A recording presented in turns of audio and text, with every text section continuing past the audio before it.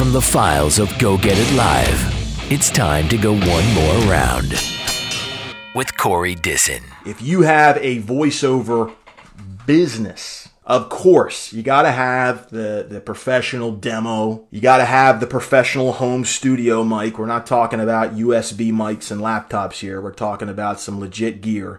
But you need to have a website. If you don't have a website, folks, you don't have a voiceover business. You might have a nice hobby. You might have a nice leisure activity, but you don't have a voiceover business. And you don't have a legit operation. It's all about perception, you guys. You got to have a professional looking website. It's Corey Disson.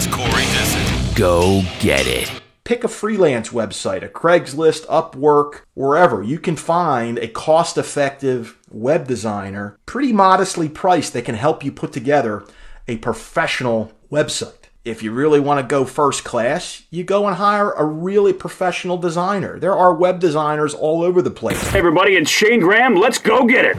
Here are some optional items that are okay to put on your website, but they need to be considered as secondary. Your headshot does not need to be front and center unless it's a part of your logo. Your delivery options, how you deliver audio, not necessary. You don't have to have that front and center. A blog page. A link at the top of the navigation bar for a blog is fine, but you don't have to load up or junk up the front page of your website with blog articles. Testimonials or credits, to some of the work that you've done, some of your happy customers. That does not need to be above the scroll. A video gallery, unless it is for like a major heavyweight. Then you can put maybe that front and center and say, wow, look, I'm the voice of Ford. Otherwise, if you want a video gallery, make a tab for it, let somebody click on it and be done with it. And last but not least, listings of your gear or studio picks or all that stuff. The people that hire you and they're spending money on it with you, they probably don't even know the difference as long as you sound good.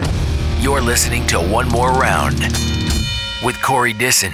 I recently did 2 searches on Google. The first search I did was for voice talent, those 2 words. You know how many results I got? 617 million. And guess what? The first and only sole proprietor, the person just like you who is a voice talent, an entrepreneur who has their own voiceover business, there was only one that came up, and that person didn't even appear until page 3. As another test, I searched the term voice over. That one, 2.2 trillion results. And just like the term voice talent, the first and only sole proprietor came up on page 3. You just went one more round with Corey Disson, produced by Ed Bishop.